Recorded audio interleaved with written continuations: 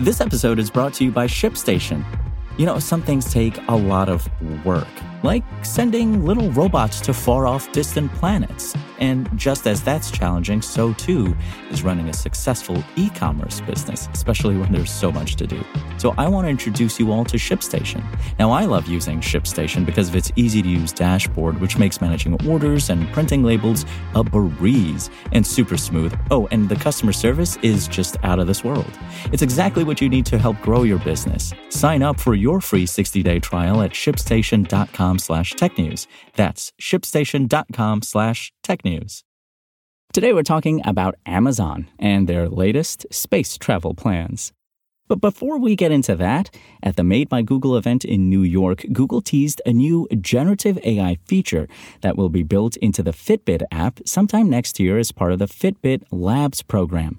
The app, which will pair with new wearables like the Google Pixel 2 watch and the Fitbit Charge 6, will use artificial intelligence to analyze trends in a wearer's fitness capabilities and be able to provide insights about overall performance. The app will feature a chatbot that can carry a conversation to help you understand how you did during a tracked run, for example, while providing debriefed stats on the activity like overall pace and elevation gain. The AI tool will take it a step further and be able to explain why you performed the way you did by drawing on affiliated health data like sleep hygiene, recovery history, and other workouts. If you felt that a workout was extra difficult, the app will be able to look for related info to explain why you might be struggling. However, the insights are not limited to chatting with the AI. Google showed off its ability to provide visual feedback like charts illustrating how performance changed over time.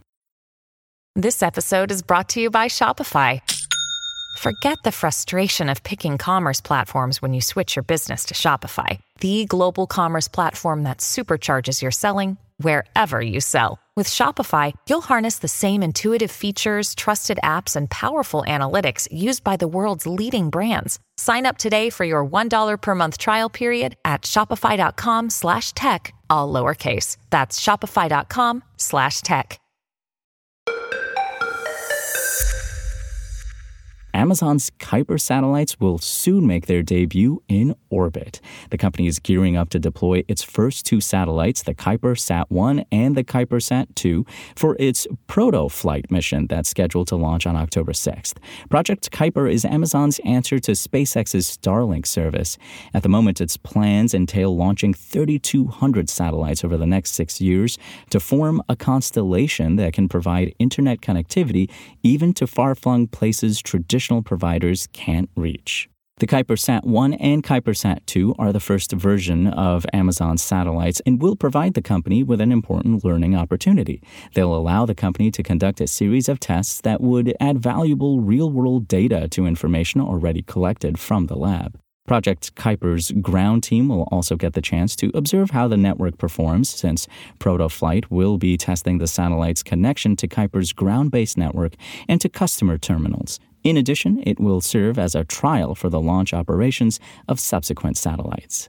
We've done extensive testing here in our lab and have a high degree of confidence in our satellite design, but there's no substitute for on-orbit testing, said Rajiv Badial, Project Kuiper's Vice President of Technology, in a statement. This is Amazon's first time putting satellites into space, and we're going to learn an incredible amount regardless of how the mission unfolds. Amazon previously announced its intention to send the first two Kuiper satellites to space on top of a ULA Vulcan Centaur rocket. However, ULA encountered delays with the new rocket's development, and the satellites will be ferried to space on top of an Atlas V instead. ULA will deploy the satellites at an altitude of 311 miles, and then the Kuiper team will start testing the systems on board and confirm all electronics are working, establish first contact, and deploy the satellite's solar arrays. After that, the team will send data back and forth to test the network. Amazon says both satellites will be deorbited by the end of the mission. The company says it's on track to deploy its first production satellites in the first half of 2024 and to start beta testing with commercial consumers later that year. Presumably, it could incorporate changes to its plans depending on what it learns from this launch. ULA will be streaming the event live on October 6th with coverage starting at 2 p.m. Eastern Time.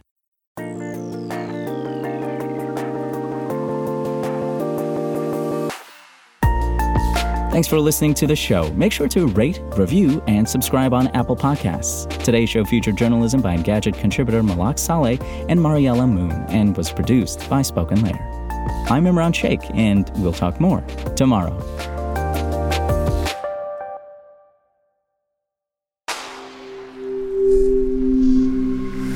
Spoken Layer. Want to learn how you can make smarter decisions with your money? Well, I've got the podcast for you. I'm Sean Piles, and I host NerdWallet's Smart Money Podcast. Our show features our team of nerds, personal finance experts in credit cards, banking, investing, and more. And they'll help you make the most of your money while cutting through the clutter and misinformation in today's world of personal finance. You'll get clarity on strategies to help you build your wealth, invest wisely, shop for financial products, and plan for major life events. Listen to NerdWallet's Smart Money Podcast wherever you get your podcasts.